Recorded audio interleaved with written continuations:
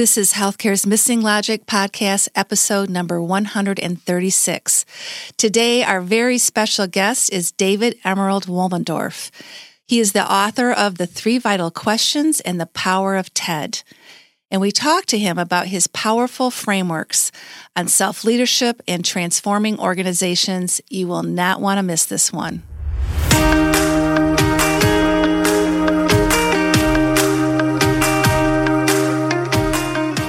Welcome back to Healthcare's Missing Logic podcast. This is the only podcast that shows you how to leverage polarity intelligence, an essential competency for healthcare leaders, and the missing logic in healthcare, so you can create healthy, healing organizations and become a thriving, resilient, and unstoppable healthcare leader. We are your hosts, Tracy Christofferson and Michelle Trosett. We've been best friends and colleagues for over 30 years. And during that time, we coached healthcare leaders across North America around how to create healthy, healing organizations. Today, we coach healthcare leaders and leadership teams to live thriving, resilient, and balanced lives, combat burnout, and create the best places to give and receive care. This podcast is for the unsung hero of healthcare, the healthcare leader. We want you to know we see you and we'll be here for you each week. In this podcast, we're going to challenge healthcare's industry norms, flip limiting beliefs, and share proven strategies so you can be your best self at work and at home, live and lead intentionally, and experience well-being and joy. We are glad you are here and look forward to sharing the journey with you. If you aren't totally convinced this podcast is for you, just listen to a few episodes and convince yourself. Well, hello, listeners out there. It is Michelle, and this is another episode of Healthcare's Missing Logic podcast. And right next to me is my BFF, Tracy. Yes, I am here with a BFO. We're going to give you a blinding flash of the obvious today. That's right. Our Valentine gift to you. Yep, it's all about love, and we're giving you a love gift. That's right. That's right. Well, we did another incredible interview. I know that'll be a surprise to all of our listeners, but we spoke with David Emerald Wolmendorf, and he is an author of 2 incredible books that are definitely BFOs. They are. They give you a BFO. They do. They do. They're life-changing, actually. They're life-changing. They are. Yeah, so you'll get to hear a little bit about how David came into Tracy's life, and then my life, and then a lot of lives. And you'll get to hear something simple and profound, and you're going to want to start changing. Well, get the book because that will help. We highly recommend you purchase the 2 books. One is The Power of TED, and the other is The 3 Vital Questions, Transforming Workplace Drama. And we just have a lot of alignment with David's work. And we've been using and practicing it for many years, and we will continue to practice it for many years because there's no end to this journey, right? Mm-hmm. It's an evolution of who you are. And it's very profound and yet so simple. Yeah. So simple and such a gift. It is a gift. It's been a gift to us, and now we're gifting it to you. So from our hearts to yours. That's right. Tracy's going to tell you about David. Yes. Let me introduce David, and then we'll get right to the interview. So David Emerald Wolmendorf is a co-founder of the Bainbridge Leadership Center, and that's on Bainbridge Island in Washington. And he, as an author, is known as David Emerald, which he'll talk about. And he wrote The Power of TED, The Empowerment Dynamic, which is a best-selling teaching story about self-leadership. And his latest book is 3 Vital Questions, Transforming Workplace Drama. And that was published in 2019. And David's additional latest work is The 7 Commitments to Co-Creation. And that's a follow-up to the 3 Vital Questions and how to apply them in working with others. Now, David is a frequent presenter and facilitator on leadership topics, building collaboration and various applications of the 3 Vital Questions and TED frameworks. And then he draws from 30 years of experience in leadership and organizational development, including leading the former Bank One's executive education and corporate learning and development. And he is also associated with the University of Notre Dame Steyer Center for Executive Education. He's really a wonderful man. It was a wonderful interview, and we can't wait for you to listen to it. So without further ado, here's our interview with David.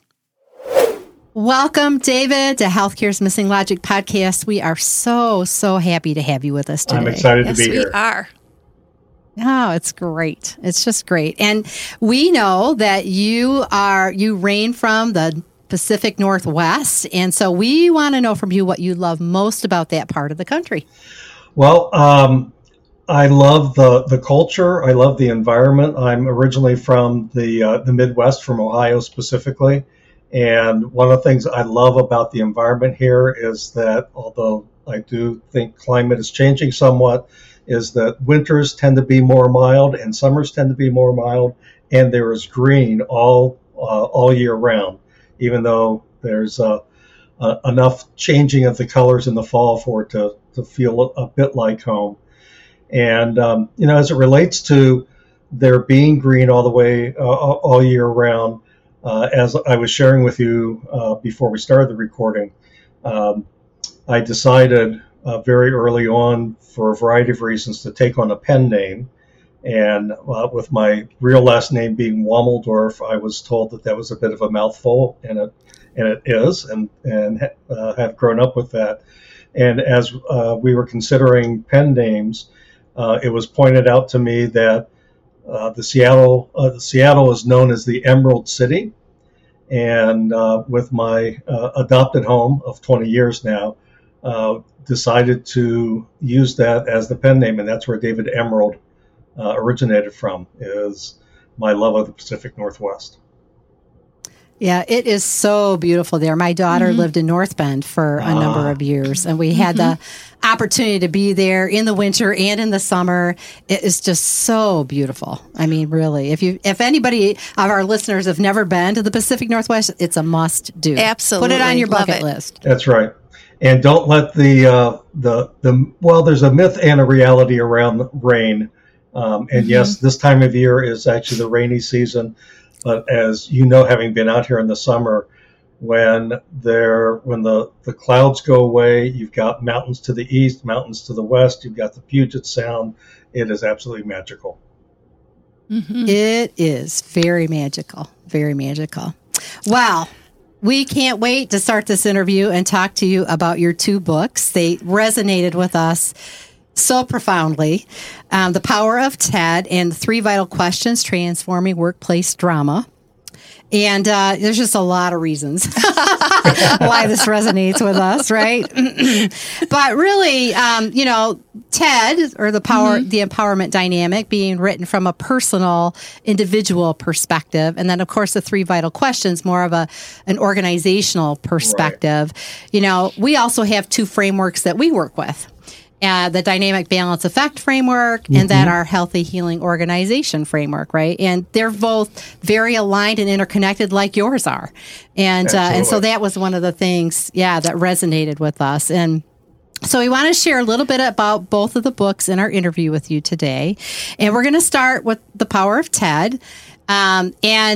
This was and continues to be quite a transformational framework for the two of us. And I was introduced to this. Okay, now this is my Bible, The Power of TED, right? The original cover. The original edition, the original cover. The original, yeah. And I got that from a mutual acquaintance, Molly Gordon. She was my coach at the time. And as we would have weekly calls, she would bring this book up occasionally, talking about different things. Well, then, she kept telling me, you need to get the book. You should get the book. You should get the book. And finally, it showed up at my house. Now, when it showed up at my house, I knew she was serious and that this was something I really had to pay attention to. That's right. Knock, knock, knock, Tracy. Yeah. Hey, knock on your head, right? How many times do I have to give you the message, right? And I just saw myself in the whole book, right? Like, especially in the dreaded drama triangle and how this was playing out in my life. And then I had an opportunity to attend a conference in Seattle with Molly, and you were putting it on. Really, It was like workshop around the empowerment dynamic. So I feel very blessed, and it's been a powerhouse in my life ever since. And I've shared it with many people as well. Yep. And we like to say, we don't do drama anymore, right? Well, we try not to. I was going to say good luck with that. Yeah, I know, right? That's why I'm still writing. I still look at it almost every day, right? Like, it's a practice, right? It's a practice. And so let's just start with what inspired you to write the book in the first place, David? Well, Tracy, before I answer that question, I just want to say from the get-go that I, too, am working with this all the time. And just because I wrote the book and just because I've been blessed with some of the insights that I will share with you, it really is a lifelong journey and a lifelong practice. And to me, it's entering into a master relationship with this way of thinking and relating and taking action. And I can't imagine there ever being a time when I would say I have mastery over life experiences. So to me, it's mastery with rather than mastery over. So I'll give you kind of the medium story answer to your question of the inspiration. And in the 10th anniversary edition, which is the latest edition of the book, there is a version of what I call the story behind the story, which is an answer to your question. And the reality is, so a little bit, I know we'll talk about the frameworks in a few minutes, but a little bit of background for listeners on the book itself. As you kind of indicated, it is a fable on what I call self-leadership. And in the book, the primary character, named David, no accident, was facing 3 life events. And it was that the passing of his father. He and his wife at the time were trying to start a family and found out that he was medically infertile. And as a result of that, his marriage dissolved. Those are all part of my life experience. I don't even want to count the years now, but probably 25 years ago. And those 3 things happened to me all in an 18-month period. And as a result of going through those challenges at that time in my life, I started working with a therapist, which I'm a big fan of. And that's how I first got introduced to the drama triangle, the Karpman drama triangle. And its roles, we'll say more about it, but its roles of victim, persecutor, and rescuer. And when I first learned about that, it truly was, and what I refer to in the Power of TED as a blinding flash of the obvious, meaning it was like, oh, this so explains so much of my life experience. And I had been working with the therapist for, 3-4 months. And one morning I was engaged in what I call my morning quiet time, which has over the years been ebbing and flowing combination of meditation, prayer, contemplation, journaling, etc. And I was in a very contemplative space, and I said a little prayer to the God of my understanding. I said, okay, God, I'm ready to surrender my victim stance in the world, but I need to know what the opposite of victim is. And I don't know what I expected, but immediately the word creator just popped in my mind. And I can't say I heard a voice, but I can see, looking back on the experience, I can see why some people would say they heard a voice. And it was so stark. I had my eyes closed at the time. My eyes kind of flew open, and it was like, wow, I don't know what I expected, but I didn't expect that. And I wish I could say, to use a little, if I can, a little Christian metaphor, I wish I could say, like Paul on the road to Damascus, my life was forever changed, and that's not true. I would from time to time think about, well, if creator is the opposite of victim, is there an opposite to the persecutor and rescuer roles? And I would think about it sometimes. I'd do some journaling, and then frankly, I would set it aside, and it would fade in the background, sometimes for a good couple of years. And now, in a sense, fast forward to about, coming up on, time flies, coming up on about 20 years ago, I had moved to the Pacific Northwest. I met Donna, who's my wife and business partner, and who was also a client of Molly's, by the way. And I had moved to the Pacific Northwest, and unpacking one day, I came across a journal where I played around with alternative triangles. And part of my professional background is an association with an organization called the Leadership Circle, which is a 360-degree feedback process. And I come across this alternate triangle, and a couple months later, I was at the University of Notre Dame, where I would conduct feedback sessions around this feedback process. And gentleman sat down with me, and at one point in our conversation, he said, people come into my office and they're just such victims. And because I had revisited the triangle, I thought, I wonder if this would be useful. And so I got up on the whiteboard and I shared with them the alternate triangle, which had a little bit different labels, which again we'll get into here in just a moment at the time. But the next day I was at the little South Bend, Indiana airport, and I called Donna and she said, "How'd your coaching sessions go?" And I said, "Well, I had this one really incredible one." And I told her quite a bit about this particular feedback session. And she said to me, "Is that original work?" And I said, "Oh, no, the drama triangle's been around for years." She said, No, the other triangle. And I said, "Well, I guess so," because I hadn't even shared it with her. I said, "I guess so. It's just something I've thought about off and on for years." And I have to credit her. She is the one that said, "This could be really helpful to people. You've got to write this down."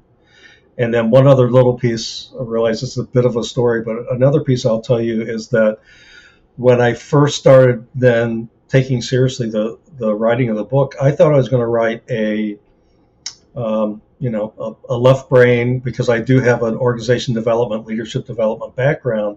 I thought I'd write a traditional nonfiction kind of organizational book.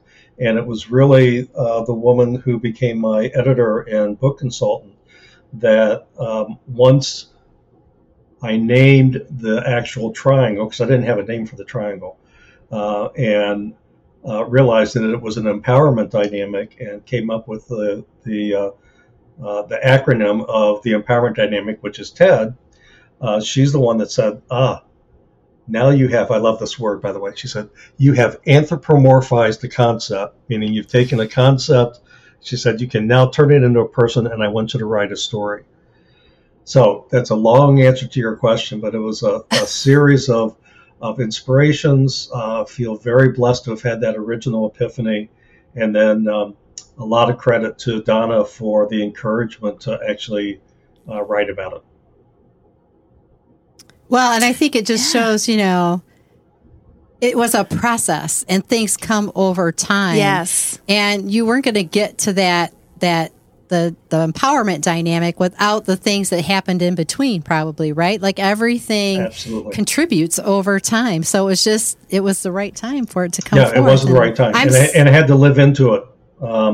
Yes, exactly. Yeah, absolutely. If you would have forced it, right, initially really tried to force it, it probably wouldn't be as strong as it is today. So I appreciate grateful that. for that. And I absolutely agree with it. And again, it is a lifelong process. So I had to accumulate my own experiences, some of which were not all that pleasant. And it gave me the basis for being able to think through.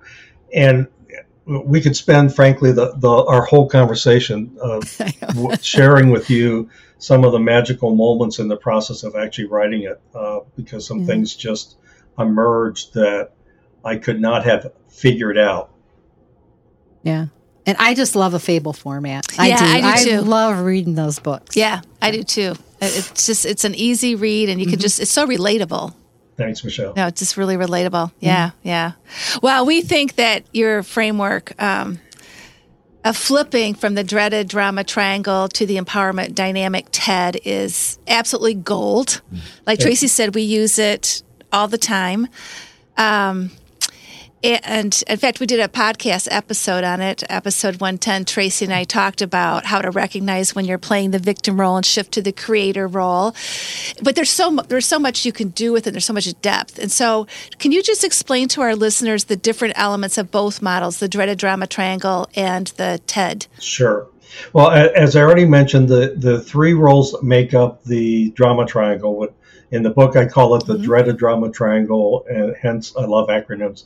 DDT, which, as you may know, is a toxic chemical, so it is indicative of the toxic nature of the interplay between the victim, persecutor, and rescuer roles. So, just very briefly, in order to be a victim, one must have a persecutor, and Dr. Cartman, who I've had the pleasure of meeting and having quite a few conversations with, when he first articulated the drama triangle, it was purely in the realm of interpersonal dynamics.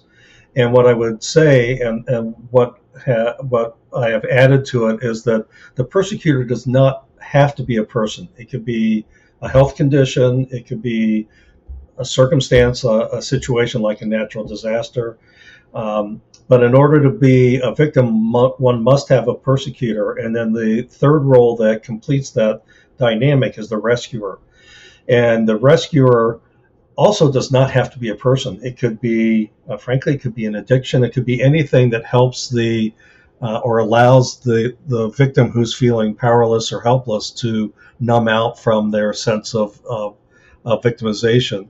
And the rescuer can show up in one of three ways. Either the victim goes looking for a rescuer, or very often someone will intervene and, out of being well-intentioned, will intervene into the dynamic between the victim and persecutor and say, I either have to fix the victim or I need to protect the victim from the persecutor.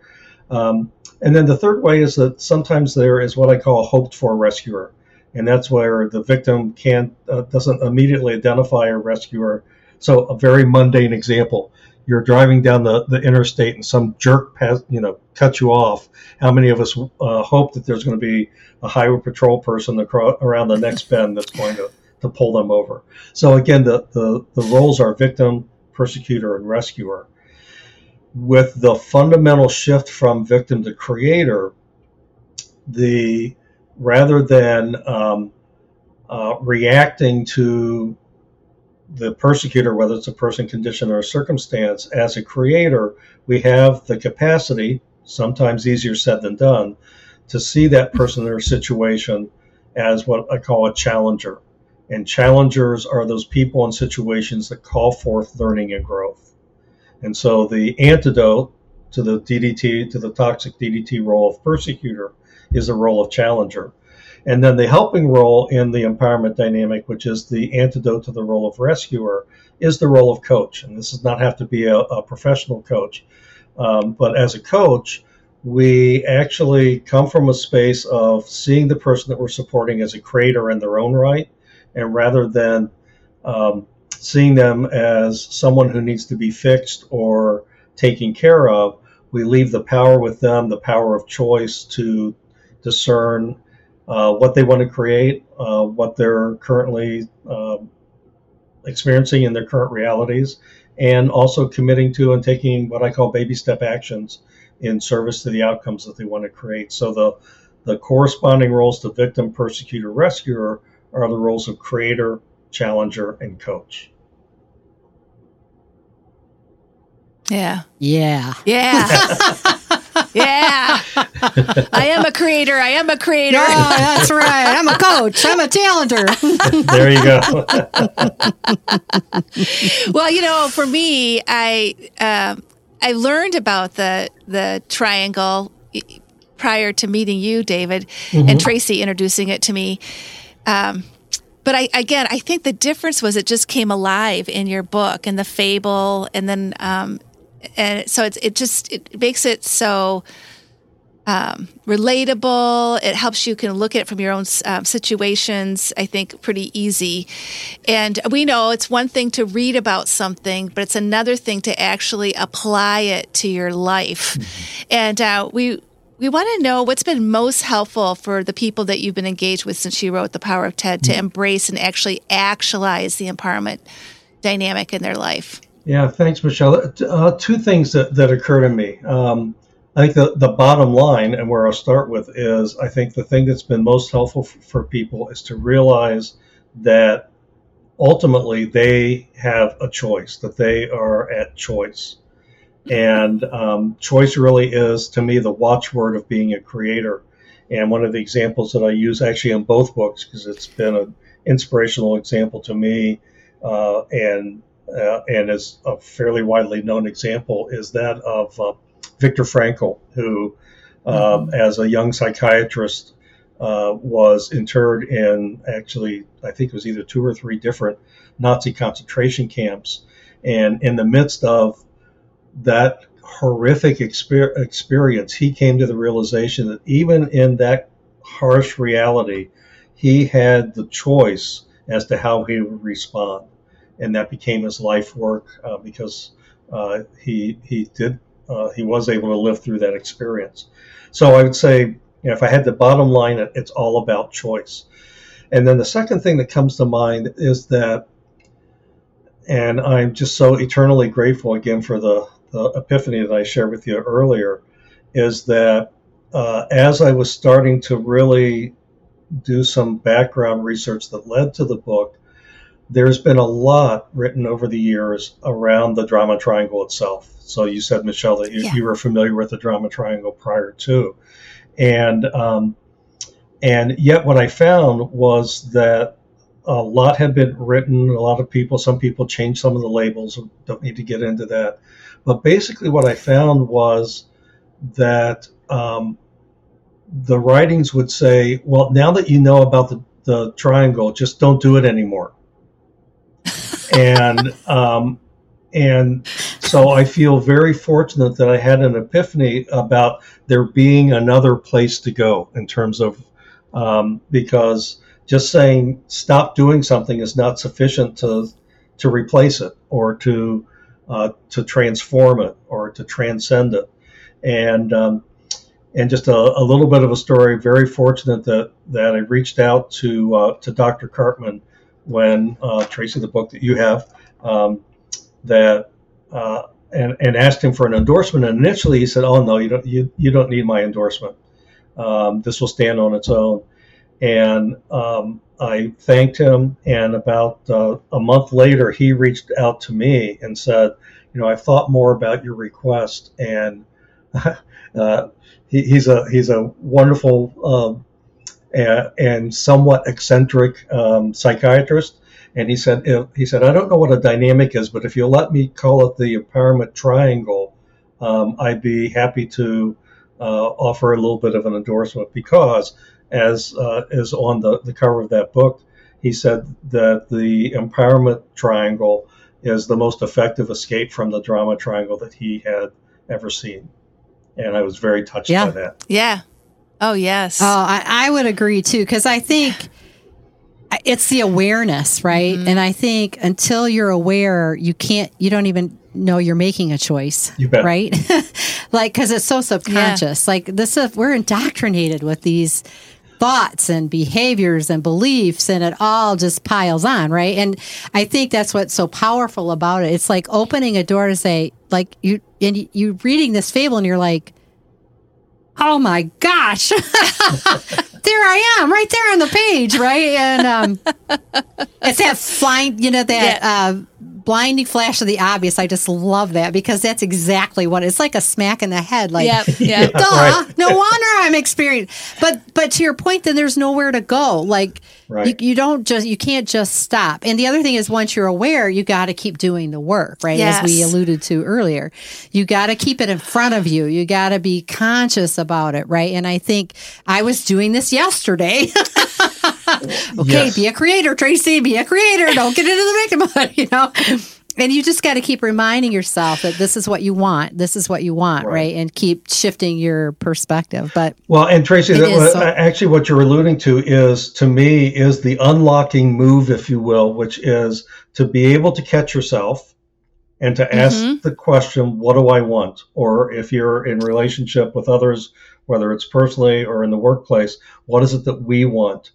And as I know you both know, answering that question of what do I want or what do we want is often more easily asked than answered, and may really take some work to discern what the outcome is, because we are so indoctrinated to focus on what we don't want and what we don't like, and to react to those things that we don't want and we don't like. So to be able to pause and take a deep breath and to choose is really, again, is the unlocking move. And I want to, again, stress that it's a lifelong practice. So as long as the ratio, if you will, is 2 steps up to 1 step back, you're making progress. Exactly. Just keep swimming. That's right. Well, then in 2019, now you wrote this other book, right? Like, so the 3 vital questions, and this is workplace drama, which, oh my gosh, who hasn't experienced that, right? And we just loved how you incorporated the TED right into that. Just kind of, it was like watching a flower blossom, right? Like you kind of, it was just really, really, really cool. So well done. Yes, so well done. And, so let's have you speak a little bit about the costs of drama in the workplace, and just talk a little bit about that. Sure.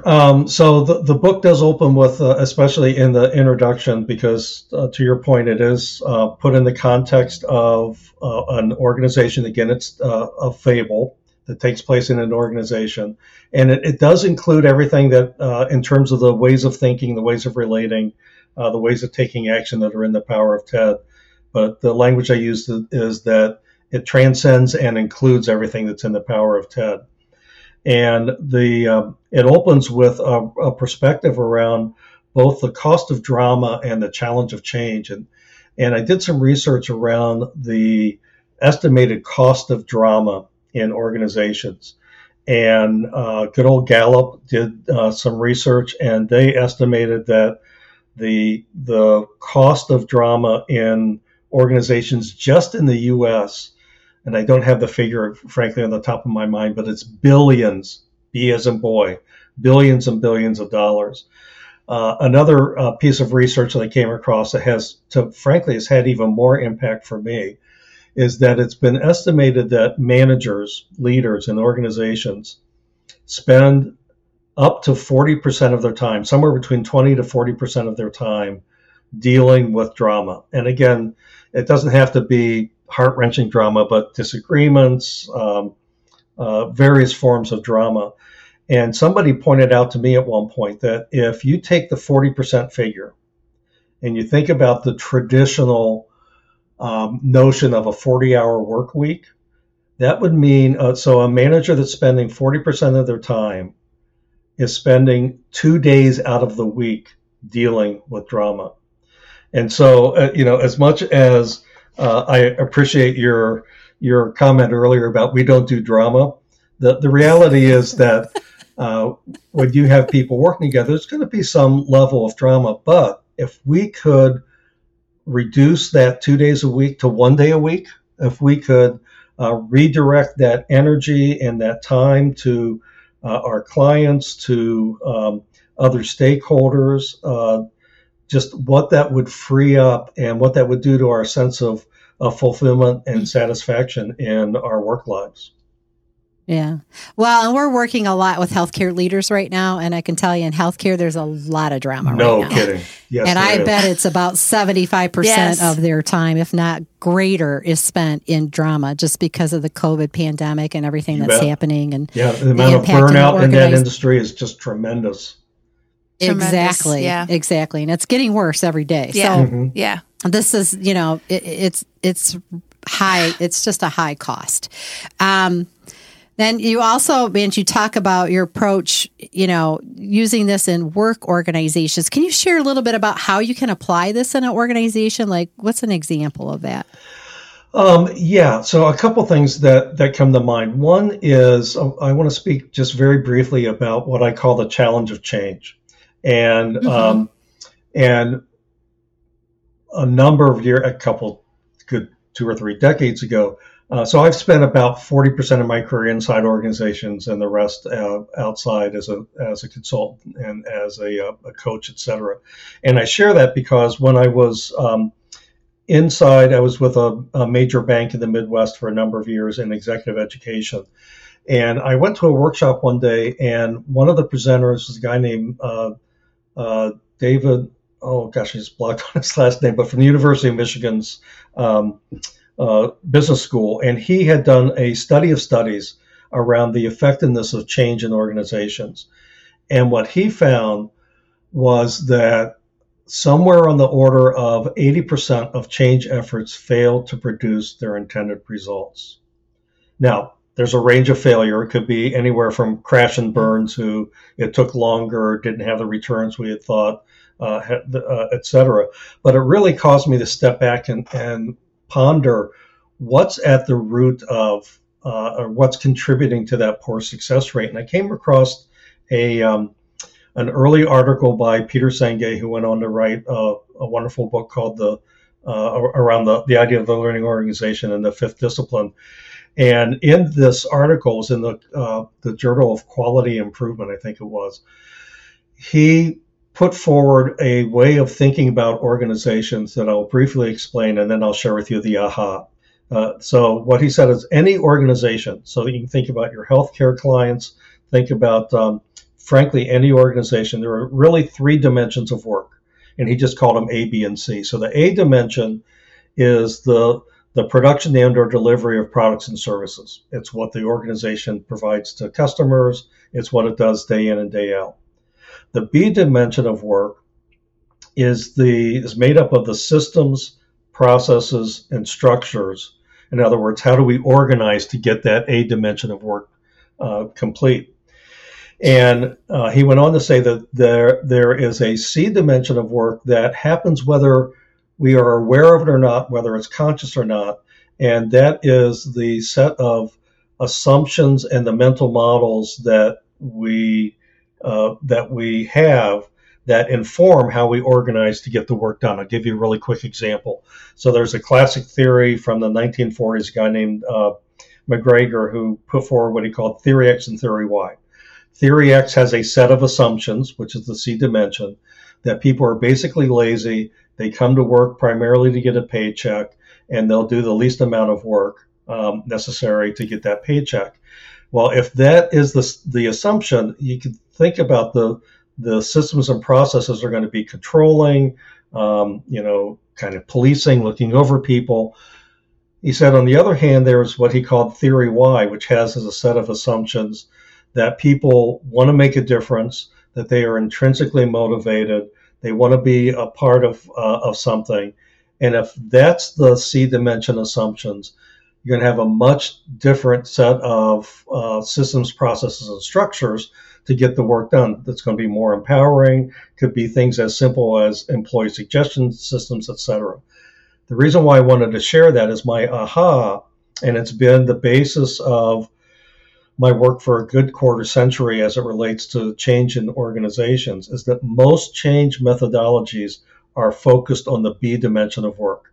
Let's just reorganize, let's just restructure. And if we don't do the C dimension of work, we truly run the risk of, I'll use two metaphors here, of rearranging the chairs on the deck of the Titanic, or to be even more mundane, as a colleague of mine once said, all we're doing is pushing soap around the tub. That we're not really changing the way we think and the way that we think about relating and the kinds of actions that we take. And that really is the basis of the three vital questions, is that C dimension of work. Well, I can say that's what we've seen. Yeah. Yeah. For 20 plus years. Yes. Right? Yeah. Well, I think we've experienced both. And so that's why it's so clear to us. We've seen the investment that some healthcare organizations have made, and we were there to coach them on that C element. And we've seen many that didn't do that, and the outcome was moving the chairs around and a lot of wasted time, money, and resources. Yeah, exactly. Yeah. Well, let's talk about the three vital questions next then, David. You describe your three vital questions. You related it to the dimension C, but it's what you call change leadership and what it's all about. And what are the three vital questions? Sure. Well, drum roll. Well, the first of the three vital questions is, where are you putting your focus? And are you focusing on problems or are you focusing on outcomes? And that gets into the mental models and what I call FISB. And the idea of FISB is that what we focus on engages an inner state, which then drives behavior. So if our focus is on problems, our inner state is anxiety-based and our behavior is reactive in nature.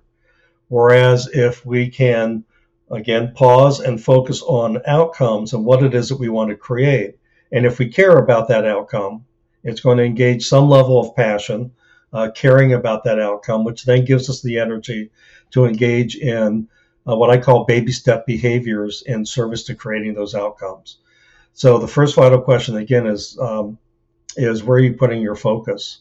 And that sets the context for the second vital question, which is, how are you relating? How are you relating to others? How are you relating to your experience? What's going on around you? And frankly, how are you relating to yourself?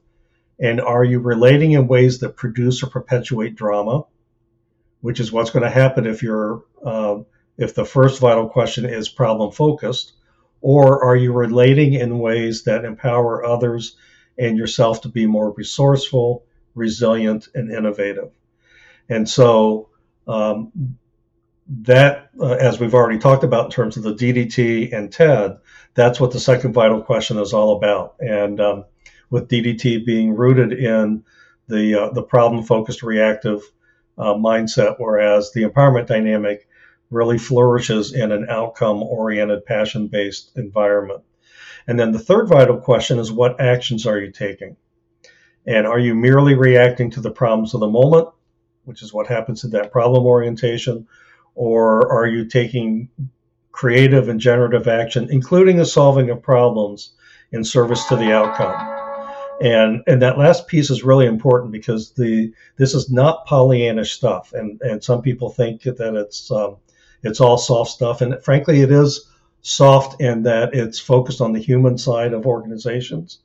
But we solve problems all the time in service to outcomes, and so I don't want to paint an overly rosy picture. And in some ways, the empowerment dynamic can be harder work than TED, because in the problem orientation, we're letting the situation around us determine what we're going to react to and where we're going to put our time and energy.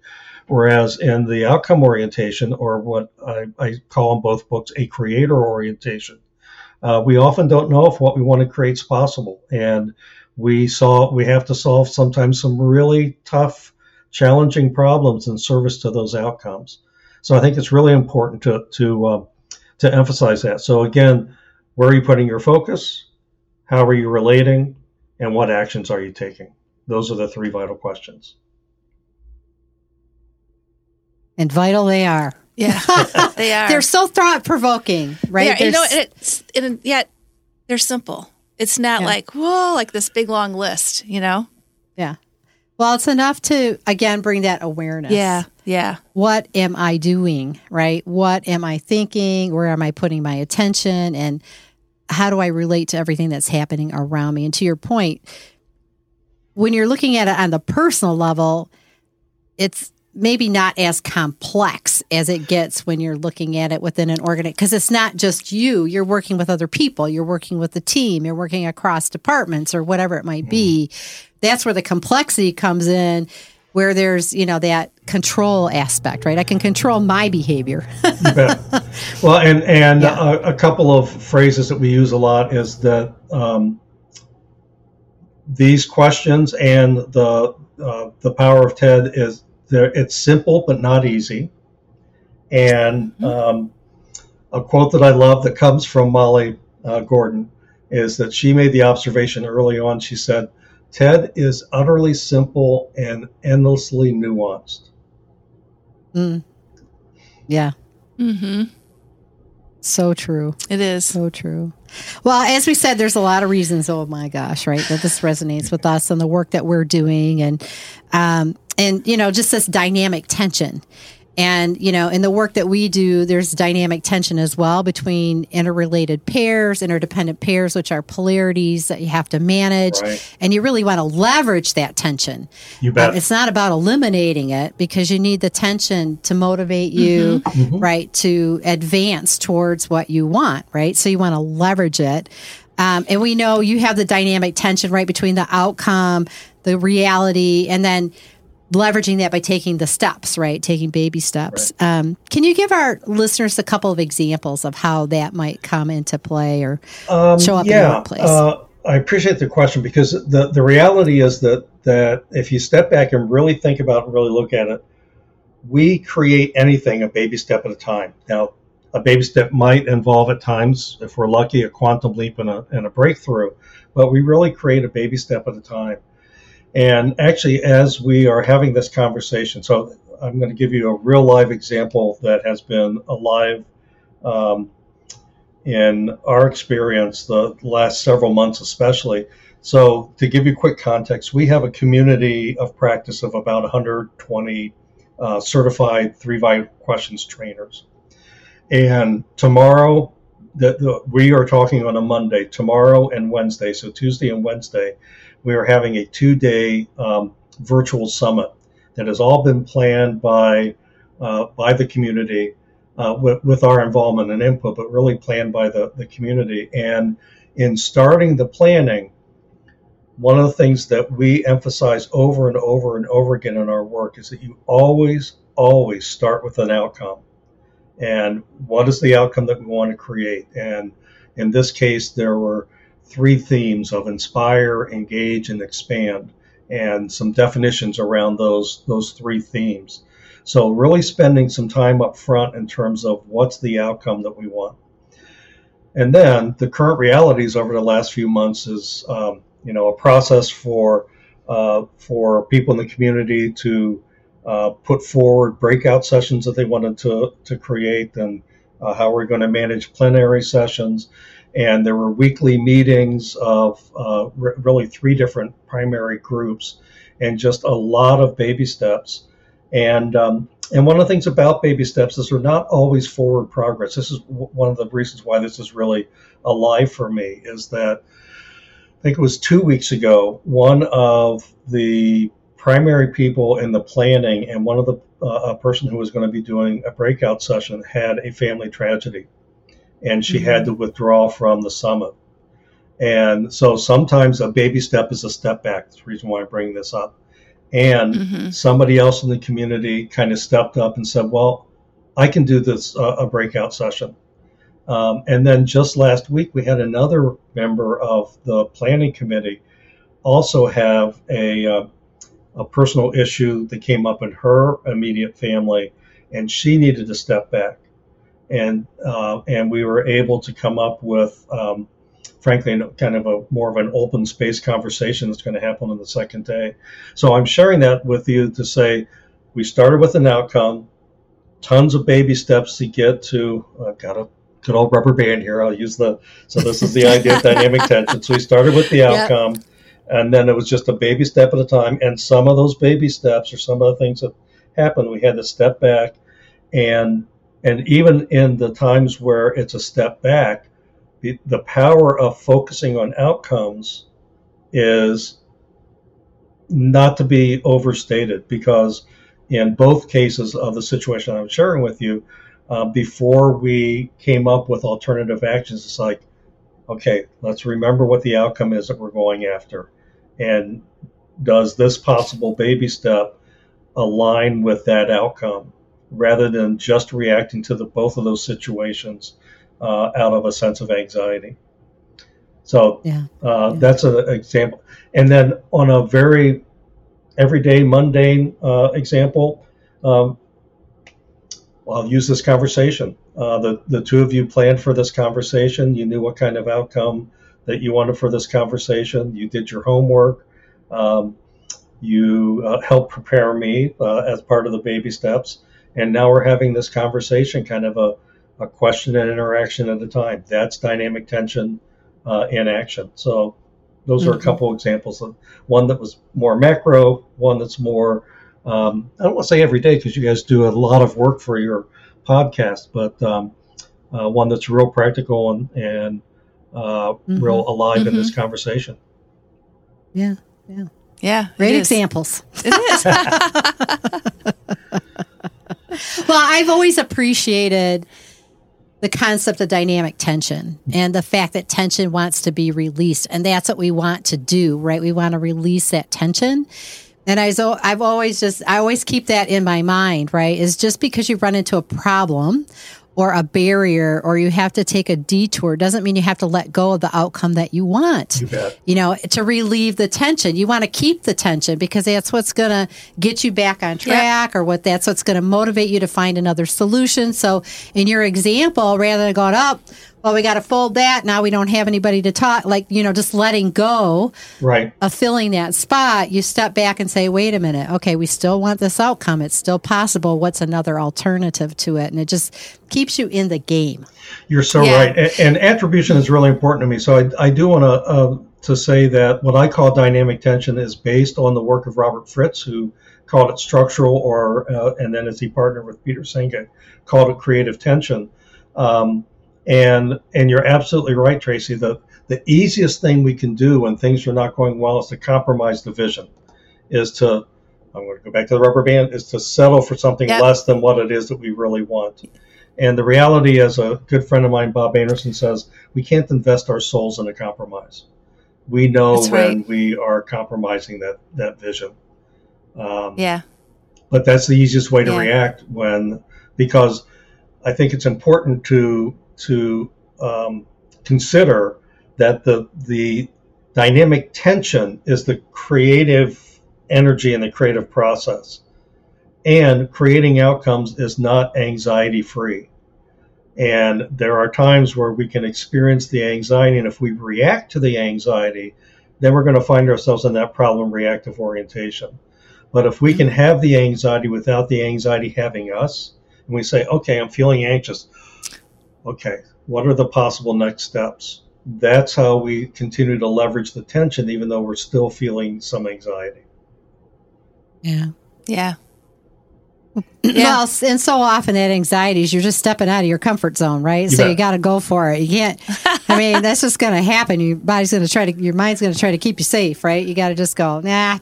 That's right. I'm on my way. Keep moving. And that's, it's so connected to our work around polarity intelligence, David, because just to keep on with your example, we want an outcome for this podcast episode to be awesome.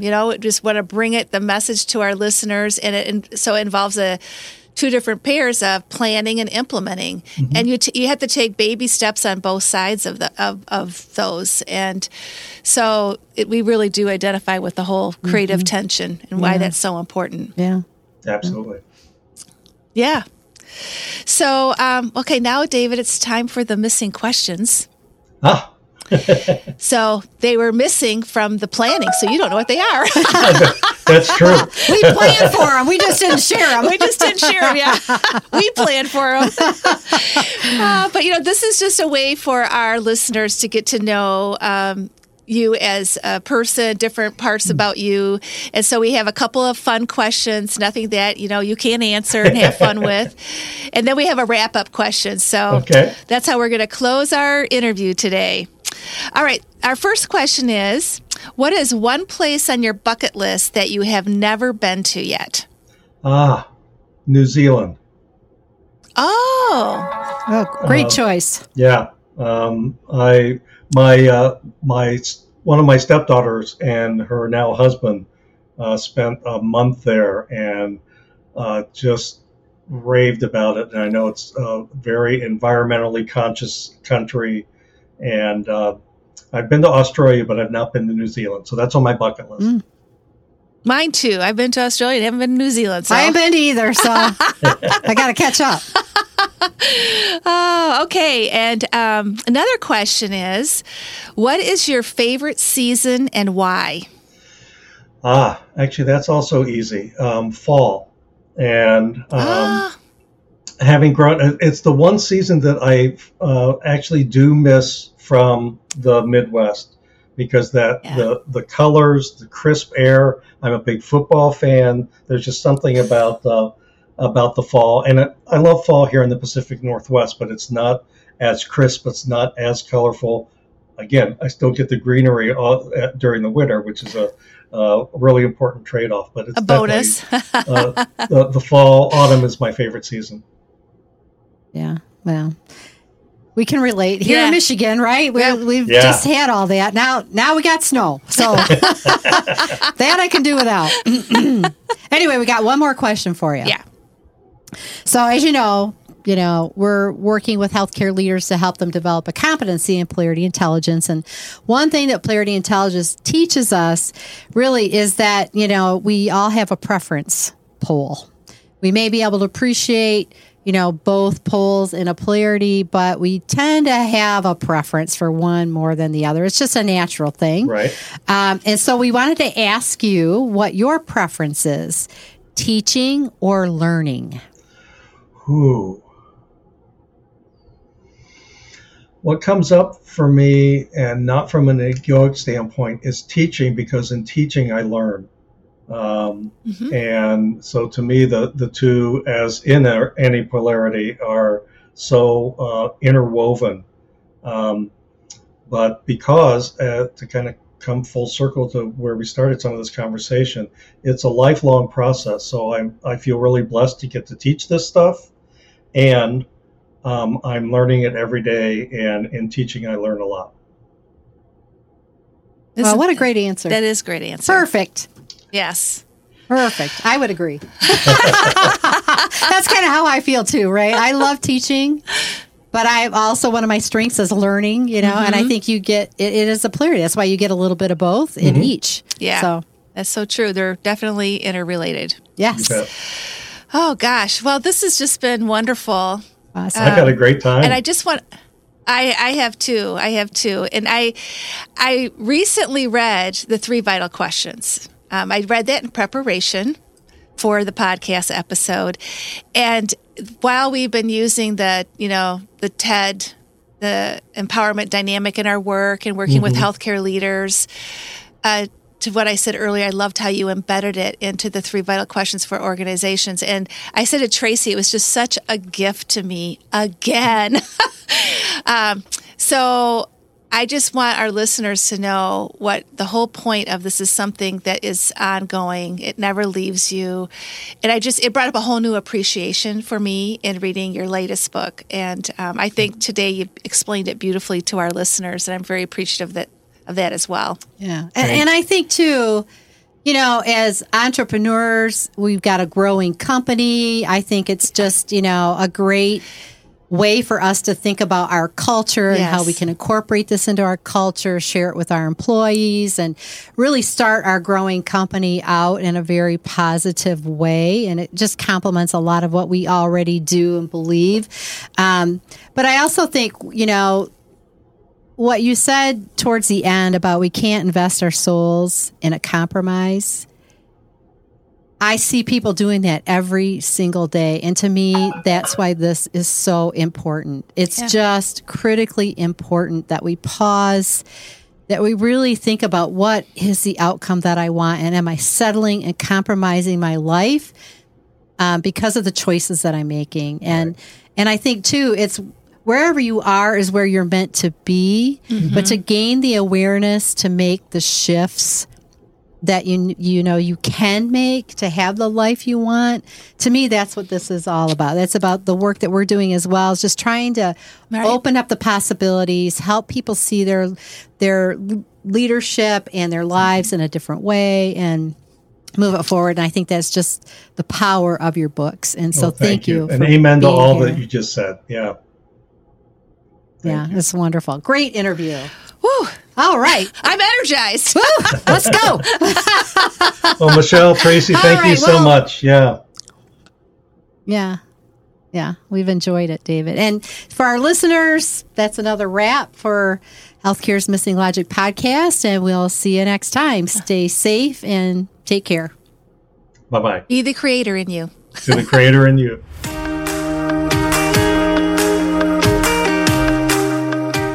We hope you enjoyed this episode of Healthcare's Missing Logic podcast, now a top-rated podcast for healthcare leaders.